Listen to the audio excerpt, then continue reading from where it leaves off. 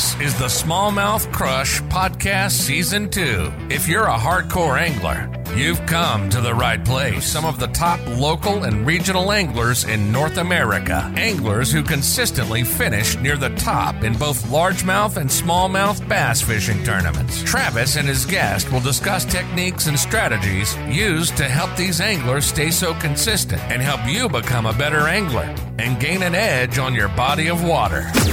And now, here's your host of the Smallmouth Crush Podcast, Travis Manson. Hello, welcome to the Smallmouth Crush Podcast. My name's Travis Manson. We got another great guest lined up for today's show. He's pretty well diverse when it comes to bass fishing, both largemouth and smallmouth, and I'm sure he's got some great information to share with us on this episode. But before we go there, of course, we got to talk about the Reel Shot. It's quickly becoming the go-to shop for bass anglers across the country. A vast selection of some of the most sought-after brands in fishing.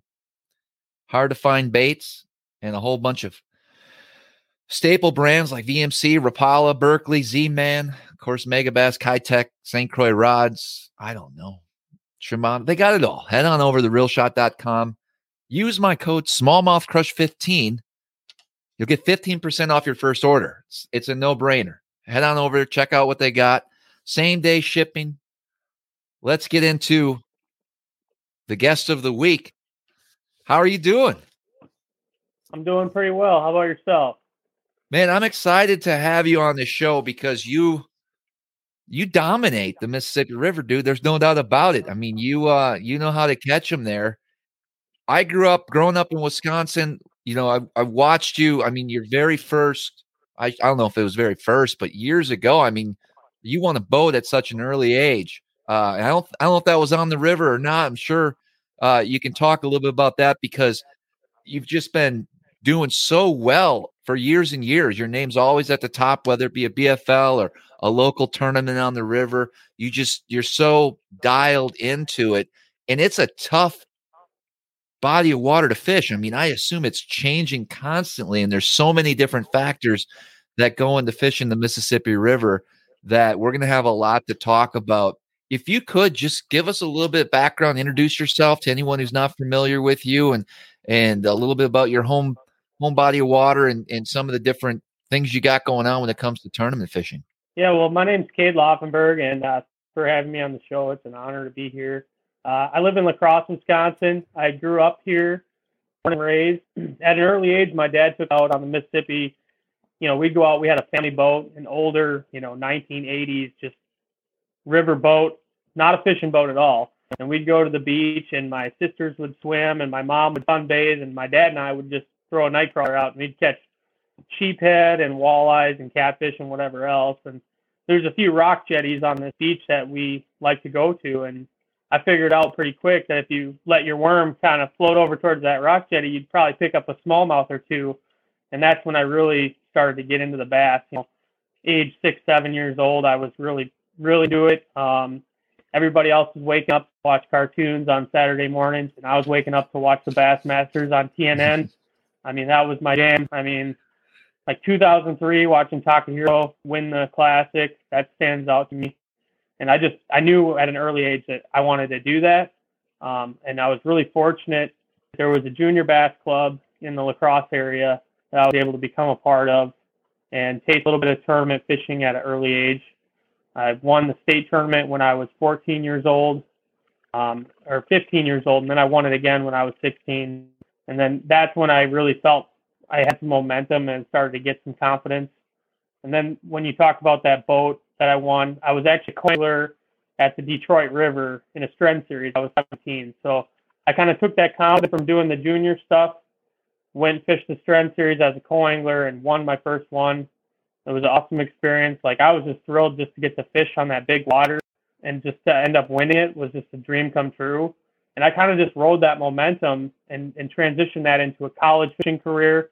I fished for Winona State University for a solid 5-year senior career and had a good time there, learned a lot, got to fish in a lot of tournaments around the country and gained experience from that. And then after Winona State, I've kind of just graduated to fishing BFLs, and it's been going pretty well these first 2 years out of college. So I guess it's been it feels like it's only been a few years, but I'm pushing 30 now, so it's been more than a few. But hopefully we can take that next step in the next year or two and get to the Toyotas or the Bassmaster Opens again. So yeah, I was going to ask you what's next. I mean, if you look at your track record when it comes to the tournaments in Wisconsin and Minnesota on the Mississippi River, I mean, it's hard. You're one of the guys they wish wouldn't show up at the tournament. You're a hard guy to beat, and it fascinates me because, as we were saying at the beginning, that river's changing constantly. And how do you stay on top of that? You got to look at all the different, the competition. There's a lot of good anglers over there, yet you consistently come out ahead. What's the secret? That's what we want to know. Man, one of the biggest secrets is just I don't catch a lot of fish. Honestly, I spend so much of my time out there observing and looking and just trying to find something new. Like every now and then I'll appease myself and go to a place where I know there's some fish and just like lean on them because it's like I need to every now and then just to get my, mechanical skills brushed up or whatever. But the biggest thing is having a short-term memory on this river, because you'll have a sandbar that you might win a tournament off of, and then you get a big flood the next spring and it just breaks that sandbar, clearing off the map. And you just got to figure out the actual topography of this river changes so much. You got to learn where those drops are moving to. I got drops I got my eyes on right now that I've been watching for 3 or 4 years. You see them expand. They're pushing down further downstream, and eventually I know that drop is going to hold a fish or a big school of fish, and I just keep checking it. These are the kinds of things I do. I waste a ton of time in practice fishing water I've never caught a bass, but where I'm predicting that someday they're going to set up, just because of the way the river's pushing the sediment around. I mean, it's unbelievable. And I've just figured that out from an early age. I was really fascinated with finding groups of fish that I felt like were just using an area for the first time. And I think that's how you win tournaments. When you're constantly going back to areas where you've caught them in the past, it seems like they're just never as good as they were the first time those fish got there, at least on this river. So I find I always can go back to a place in a tournament. Like I've got stretches and whatever else, like anywhere else in the country, you've got go-to banks or go-to points where you can usually catch a fish.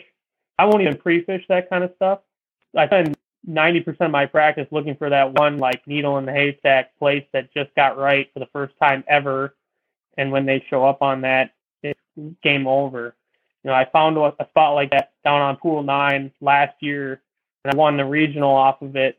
And then this year, I led the first day of the Super off of it. But I think when you got a spot like that, it's just you get 2 or 3 years out, maybe if you're lucky, before the river changes it forever. So I think that's just the key to success, is always being on the leading edge of that new place that the fish are using, and then figuring out how that fits into their migration patterns for the rest of the season as well. I guess for the viewers and listeners, the Mississippi River is broken down into pools, and there's basically dams in between the pools, and you can lock through. The ones that I'm familiar with would be, if I recall right, 7, 8, and 9. Does that make sense right there? Yeah, that's yep. Is that the pools you're most familiar with, or have you expanded above and beyond that? And I'd like to know what's your favorite, or do you have one? Yeah, it's hard. It's hard to pick a favorite because they're all good. They all have their time, and you learn to figure out which one's really set up at certain times here to be better. But I've got a lot of experience on pools 4 through 10, and that's a broad range there. But I lived in Winona for 10 years while I went to college, and I was there post-college as well. So I gained a lot of experience on those upper pools. But then I've since moved back to La Crosse where I grew up. So my most experience is on 7, 8, 9, which is kind of where you want to be for the big money tournaments anyway. I think if I had to pick, Pool 5A is probably my favorite pool of all time on the Mississippi River. It's just right there in Winona. I always tell people that aren't from around here when they come up, everybody wants to come to La Crosse because, the La Crosse has gotten so much exposure from the Elite Series tournaments and FLW Tour events and Major League Fishing events. And I'm just like, man, you keep coming to La Crosse, but you're fishing. It's like fishing Kentucky Lake after the Kentucky Lake boom, you know? Like, yes, this fishery is still great. There's great fish here, but they've been pressured so much that you're not going to have that crazy frog bite we used to get. So you go up to the upper pools and 5A and still end up pool in my book. I love going up there. Spent a lot of days on that pool. It's a short little pool full of fish. Great time. But as far as the rest of the pools, I mean, they're all phenomenal, and you just got to figure out what you like fish. They all have different elements to them. Some pools are more main channel oriented, like Pool 6. Not a lot of backwards on Pool 6 compared to the other ones. So it's a great smallmouth pool. Pool 9, the water's dirtier down there, so the fish don't use the grass the way they do on Pool 8. They're more hardcover oriented down there. They use a lot of wood, even some wood that's off the bank. So you just got to figure out those dynamics and see what suits your style and pick the right pool for you. Yeah, it sounds like, I mean, it's such a vast area. It's full of different, I mean, as far as structure goes, there's so many different avenues and different techniques and even species. I mean, smallmouth and largemouth in that river system, it sometimes can seem overwhelming. Is there a place in pool 7, 8, or 9 that you have not been to or at least looked at? I think there is. I mean, honestly, really, there's probably several. Yeah. Oh yeah. I mean, there's so much water out there. I mean, it's getting to the point where it's getting harder and harder to find that. You know, I'm always trying to challenge myself to go to a little different area, or there's certain sections of the very south end of Pool 8 that I probably need to put my boat a little more often. And certainly on the south end of Pool 9, you get on these south ends of these pools where it widens out and it's big flat grass flats. I mean, you get multiple football field sections of eelgrass, and there's little intricacies in those eelgrass beds that you're never going to really find unless you get out there maybe before the grass comes up and side scan and try to find some bumps or something like that. I mean, there's so much I always tell myself, like, this year I'm going to go figure this out. And then you get into the next season and you get in the swing of things, and it just seems like you never really have the time to go out there and spend like 2 weeks graphing this giant fat, you know. So I never really get to it. There's definitely areas out there where I'm sure there's crazy stuff that no one's ever found, that no one probably ever will, because it's out in the middle of nowhere. But now I've seen some pictures on your Instagram in the past when you're out there in some brutal conditions. So obviously you fish that thing like, you know, there's ice when you're trying to fish out of a boat. A lot of times I've noticed, and it's crazy, but the bite's still amazing. Yeah, it can be if you know what to look for. And your options are a lot more limited. I mean, you can catch them on a jerk bait, small swim bait that's really slow on the bottom, and a blade bait. Those are basically the 3 baits I'm using. But yeah, I mean, if you can figure out the key, and if you got good water clarity, I mean, water clarity is absolutely everything when it gets this cold, especially for the smallmouth. I've got like 4 different wintering holes I know about. The wintering smallmouth on this river are just like a needle in a haystack too. I mean, you go out there and you grab for hours and hours on the main river looking for these fish, because they get off of the rock structure and they get into, you know, sand, like areas that have sand bottom and harder bottom. But you go to graph in those areas and it's nothing but fish everywhere. I mean, it's like all the species in the river are all using the same type of water, and it's so hard to distinguish the smallmouth from red horse suckers and sheephead and walleye. I mean, it just all looks kind of the same on your graph sometimes. And, you know, I'm sure there's some guys that are better electronics wizards than me that would figure it out quicker. But yeah, that's kind of what I do. I look for those offshore smallmouth this time of year and catch them on a blade bait or a small swim bait. I'll probably be doing that this week because we got some good weather. But what would you say your favorite time of the year to fish the river would be? It's so hard. I always feel like my favorite time is like whatever time it is at that time. I'm always like, oh, this is my favorite time. But really, when I look at it, I think that mid-October period, this prime fall time when the water's in like the low 50s, so good. I mean, when they're biting the A-rig, top water, jerk bait, and the trap, like all at the same time, when it's in that key window, they're chewing it, you know, just eating the paint off of it. That's my favorite time, I think. but it's also hard to beat a good pre-spawn bite too. And same window, like when that water's in the low 50s, it's just everything's really coming alive in April and May when it's like that. So I think it's more water temperature based than anything. But when you look back over the years and all the tournaments that you've done well in, could you or are you able to narrow it down to more specific techniques and baits that have done you better than others, or is it a variety of different techniques that you've used? it's definitely been a pretty big variety across the spectrum, I would say. But when I really think about it and look at it, usually when I win a tournament, it's always been when I always had like one spot. Most of the time it was a spot that I didn't think was that good either, which is kind of weird. But like, it seems like when you actually look at pro tournaments and stuff too, it seems like that's the way it typically goes down for pro too, or you found a little something that you thought was decent and you're like, okay, I'm going to start here and just get it. And you start there and it ends up being like way better than you expected and you just blast them. That's how it's usually gone for me. It always ends up being like one key spot, and it's usually a moving bait deal when I get on them like that, and it happens early. And my first BFL win, I had the tournament won in the first half an hour. I mean, it was just, and it was like I said, on the day before the tournament, I caught some 2 3/4 pounders there. I thought, okay, I'm going to start here and catch 14 pounds. This was a spring event, so I knew it was going to take a lot of weight. So I thought just getting 14 pounds would help me like make good decisions the rest of the day. But I caught 20 pounds off of that spot, which is a huge bag for the river. But then I ended up upgrading even more throughout the day to get to 22. And it just, like I said, it just happened like that off of one spot, and it was on a swim bait. So I think for me, it's a spot on the spot location. It's an every cast deal, and it's a moving bait usually. That's my strength. That's when I seem to really run away with the tournament if I can do that. What would you say your favorite way to catch them would be? My favorite way to catch them is probably frogging when they're actually biting a frog good, which it seems like those days have kind of changed a lot here on the river, but you do still get glimpses of a really good frog bite here now and then. But I'm talking about the old days back when I was really getting into fishing here back in like 08. I'd say it was probably the best year I can remember.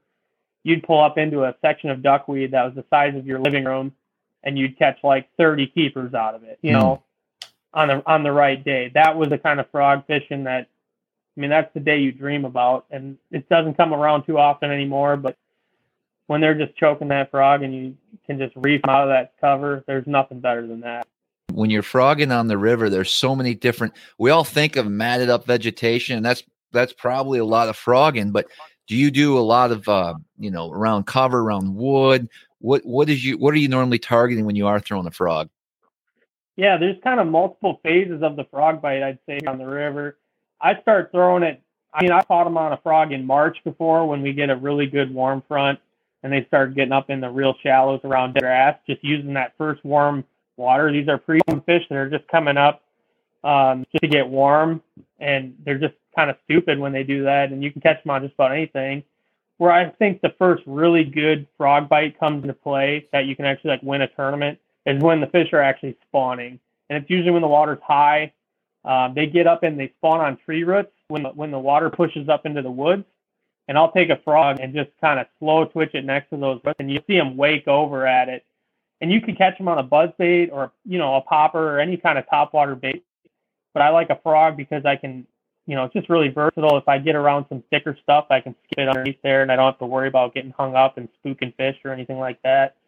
But after that, there becomes a really good post-spawn period where a frog plays on overhanging grass banks. And this is a deal where you're going to have current, and it's like just a mud bank with grass overhanging on it. A lot of people like to flip these banks with a Texas rig or a tube or just a jig, something like that. I like to frog and really focus on the parts where the grass overhangs into the water. If you can get a frog through the grass back in there, I mean, a lot of times you won't see the fish eat it. You'll just hear it, and you just hook because they got it every time. They're sitting there under that grass clump anticipating something, whether it's a bird or a mouse or something falling into the river. And you can catch them really good in the post spawn on that pattern, really throughout the summer too. And then as we start to get into late June, early July, that's when the eelgrass and all the slop starts to really develop. And those fish, you'll see a very distinct transition where you might be catching them flipping on wood really good, and that's when that overhanging grass frog bite is playing as well. All of a sudden, you won't be getting bit on that stuff, and it's because they move to the grass. Something with that grass just gets right in early July, and they just leave those banks and get in the grass. And I mean, it's probably something to do with the bluegill spawn and all that stuff going on too. So that's when it just becomes a full-blown slop frog bite, like you see on the TV shows from back in the day, the elites and all that. So. Right. I mean, that's what I have in my mind when I see when you talk frog fishing there. I just see, all that duckweed and the mats and blow up after blow up. But you say it's not like that anymore. Is that because of fishing pressure? Yeah, I mean, a lot of it is definitely fishing pressure. I mean, most of it, really. It truly is. I mean, so I know that there's nothing wrong with this fishery. There's a million fish still here, and the quality is absolutely there. But in the summertime, when we just get tournament after tournament after tournament, like every weekend, there's 50 to 100 boat tournaments, high school events, college events, and that's all awesome and great. Like, I love to see it. But, man, it has changed the dynamic of the fishery. These fish have just become really smart. And frog fishing is what is a known tournament-proven winning technique here. So just as you're going to see at Kentucky Lake on the ledges where guys are going to go and throw a 6XD crankbait all day on a ledge, whether they're a round fish or not, that's what they're going to throw. That's what you're seeing here. And the fish are responding the same way that they do on those ledges where they shut down and get tough. Those fish are still under those mats, but they're wise. Like, they see a million frogs come zipping by them with somebody that's reeling it in, because that's what a lot of people do when you're fishing an expansive mat, myself included. You don't really feel like you have time to sit there and twitch that frog so slow when you've got a football field mat to cover. Mm-hmm. So everybody reels it real fast, and these fish are there, but they see so many frogs, it's like, I'm not going to bite that. So you got to figure out the nuances of how they want that frog. Maybe it's a slower retrieve or a certain color or a profile change, like just something subtle and different. And also it comes down to the right areas too. You got to really hedge your bets in areas that have high potential and grind them out now instead of running so much. Yeah, that definitely makes sense. I know you probably have a bunch of sneaky frog tricks, and I'm going to have to ask you some questions when it comes to the frog. But before we get to that, I do want to ask, what is your favorite type of frog to throw? Yeah, I mean, I've been really tinkering with frogs the last few years. I was with Spro for quite a while. I really like throwing that frog, obviously. This year, I got into Strike King frogs a lot more.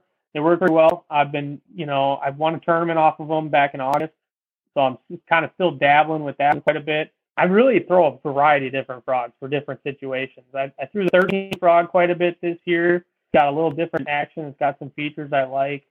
But I still believe that truly the perfect frog has not been designed yet. Like, every frog has its little quirks. Like, some of them have a great action, great softness, and the weight pops out of them. Like, I'm still kind of looking for the perfect frog, and I think it's going to be designed one of these days. But I don't know. On the river, I stick to pretty simple things.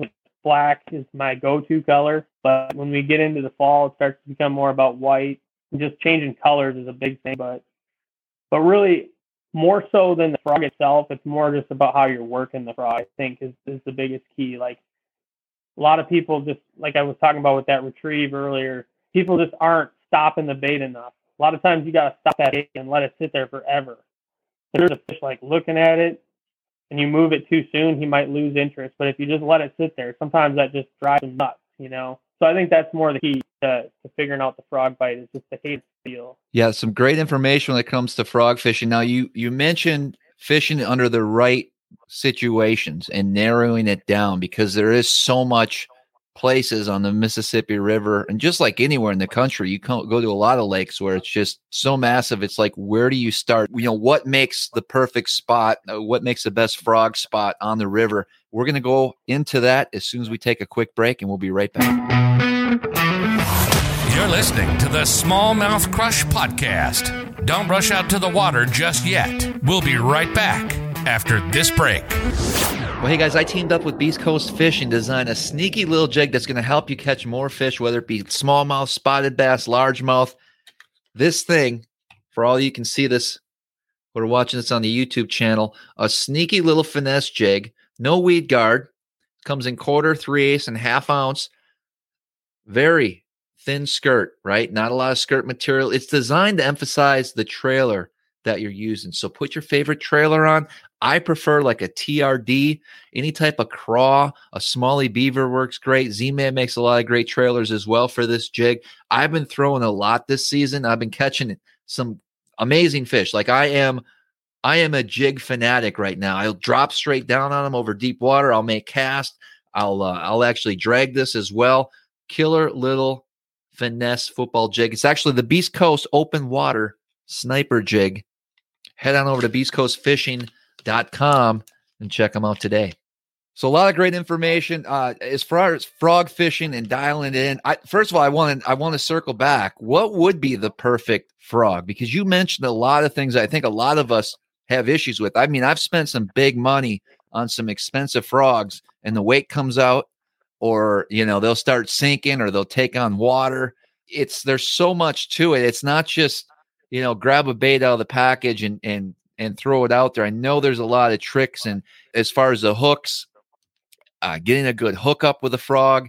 If you could kind of explain what would be the perfect frog, and then what you do to some of the brands that are out there now, if anything, to help you get more bites with that frog. A big thing is that weight situation, like you just mentioned. I mean, if these companies could figure out how to get a weight that's like somehow molded into the body of the frog, where it's not even external at all, that'd be helpful. So there's no chance of that weight popping out on you, because you can have a perfect frog that's never even been kissed by a pike, and the weight just pops out. It's useless. I mean, you try to glue it back in, but it's never as good.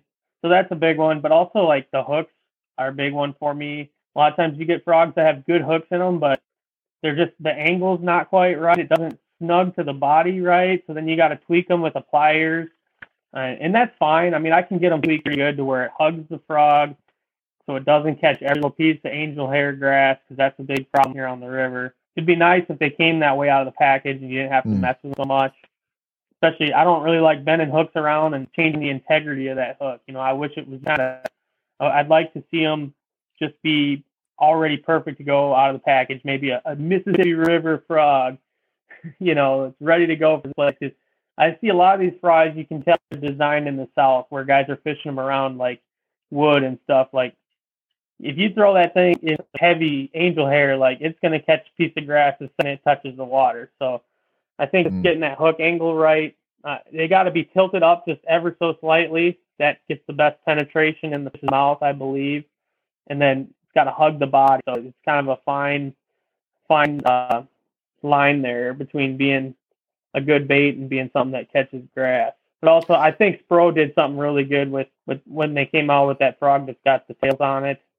That's something I've been kind of modifying and doing to my frogs for a long time under the table, and it kind of sucks to see that come on the market more and more now with these companies, because now everybody's got access to that. But it's definitely a fish catcher.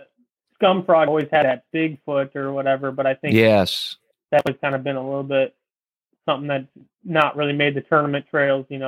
Molix had that one that I got one, and it works. It has great action, but not very durable was what I discovered. I shredded it like after one pike. Yeah. Well, that's another thing. You guys have obviously a lot of pike up there and destroy your baits, whether it be a frog or a spinner bait, whatever the case. Do you prefer a walking or a popping frog? I'm a walking frog kind of guy for sure.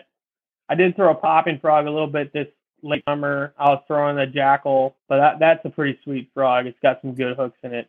Again, I don't remember. I mean, I'm not sponsored by any of these companies, and I want to give them a bunch of free promotion, but that's a good one too, though. Sure. But yeah, I'm mostly a walking frog guy when it comes down to it 90% of the time. I mean, you can't throw a popping frog in the duckweed very well unless it's real thin. So what would make the right area? What would somebody look for when you go to a new body of water that has so much vegetation, has wood, has cut banks, has all the right frog-looking spots? How are you going to try to narrow that down? What would be some advice you can give someone that's New to the area. There's a lot that goes into it, but a big piece of the puzzle I think that's important to grasp is all about water level. That's really the biggest thing. If the water's low, like it was most of this summer, you can just eliminate a ton of water because there's just nothing under that mat. And it's hard to explain. You get a knack for knowing like the kind of vegetation that's growing in certain depths. And I can't really describe it to somebody that doesn't fish here. But if you're driving around and you see like the small little lily pads and they're all tightly packed together and they're covered up with angel hair, and then you kind of see the bank tapers up. You can read the bank where it's just like mud and it's really flat, and then you see that super thick matted stuff coming off of that. You can kind of tell when you look at it that it's like dirt shallow right there. But then it starts to taper out and you get some eelgrass starting to grow, and then you maybe see some nice bright green duckweed. That's the kind of stuff that you're going to visually look at, and you're going to know that there's 2 or 3 foot of water under that just by how it looks. And again, you just have to develop that eye for it. Maybe you could gain that eye by going along with a punch rig and punching and actually visually take note how much water is in there when you drop through. I have that eye, so I just drive around and I'm like, there's water under that mat. There's water under that mat. I can read the mat and tell. But in a low water situation, that's what you're looking for. You're looking for something that's got water under it. And it's kind of like fishing in a reservoir where you're looking for like a channel swing bank or something like that. I'm looking for a channel swing on that duckweed mat, somewhere where the current's swinging and hitting on that corner. And usually you'll see it makes a nice tight mat where the mat is crisp. It has a crisp edge where it falls off from vegetation to vegetation really rapidly, and the current sweeping underneath that. That's where those fish are going to position on a river system. Also areas where there might be a point that creates a back eddy, they'll actually set up on the other side of the back eddy where the current's coming back around. So right where the current changes direction, one way it's going downstream, the other way it's going backwards, right where it makes that turn. If there's a mat sitting there, which oftentimes there is in the backwaters, they'll be piled up under that mat under low water conditions. Now, when the water's high, that's when things get a little different. You got to start to read. First of all, it helps a lot if you know where there's been some fish before the water came up. That's a big key. I mean, if you can stay with the fish and know, hey, this area's been holding fish all year. Now the water came up 3 feet. Now I'm going to follow them back into the vegetation. And what I do with that is I call them hard lines.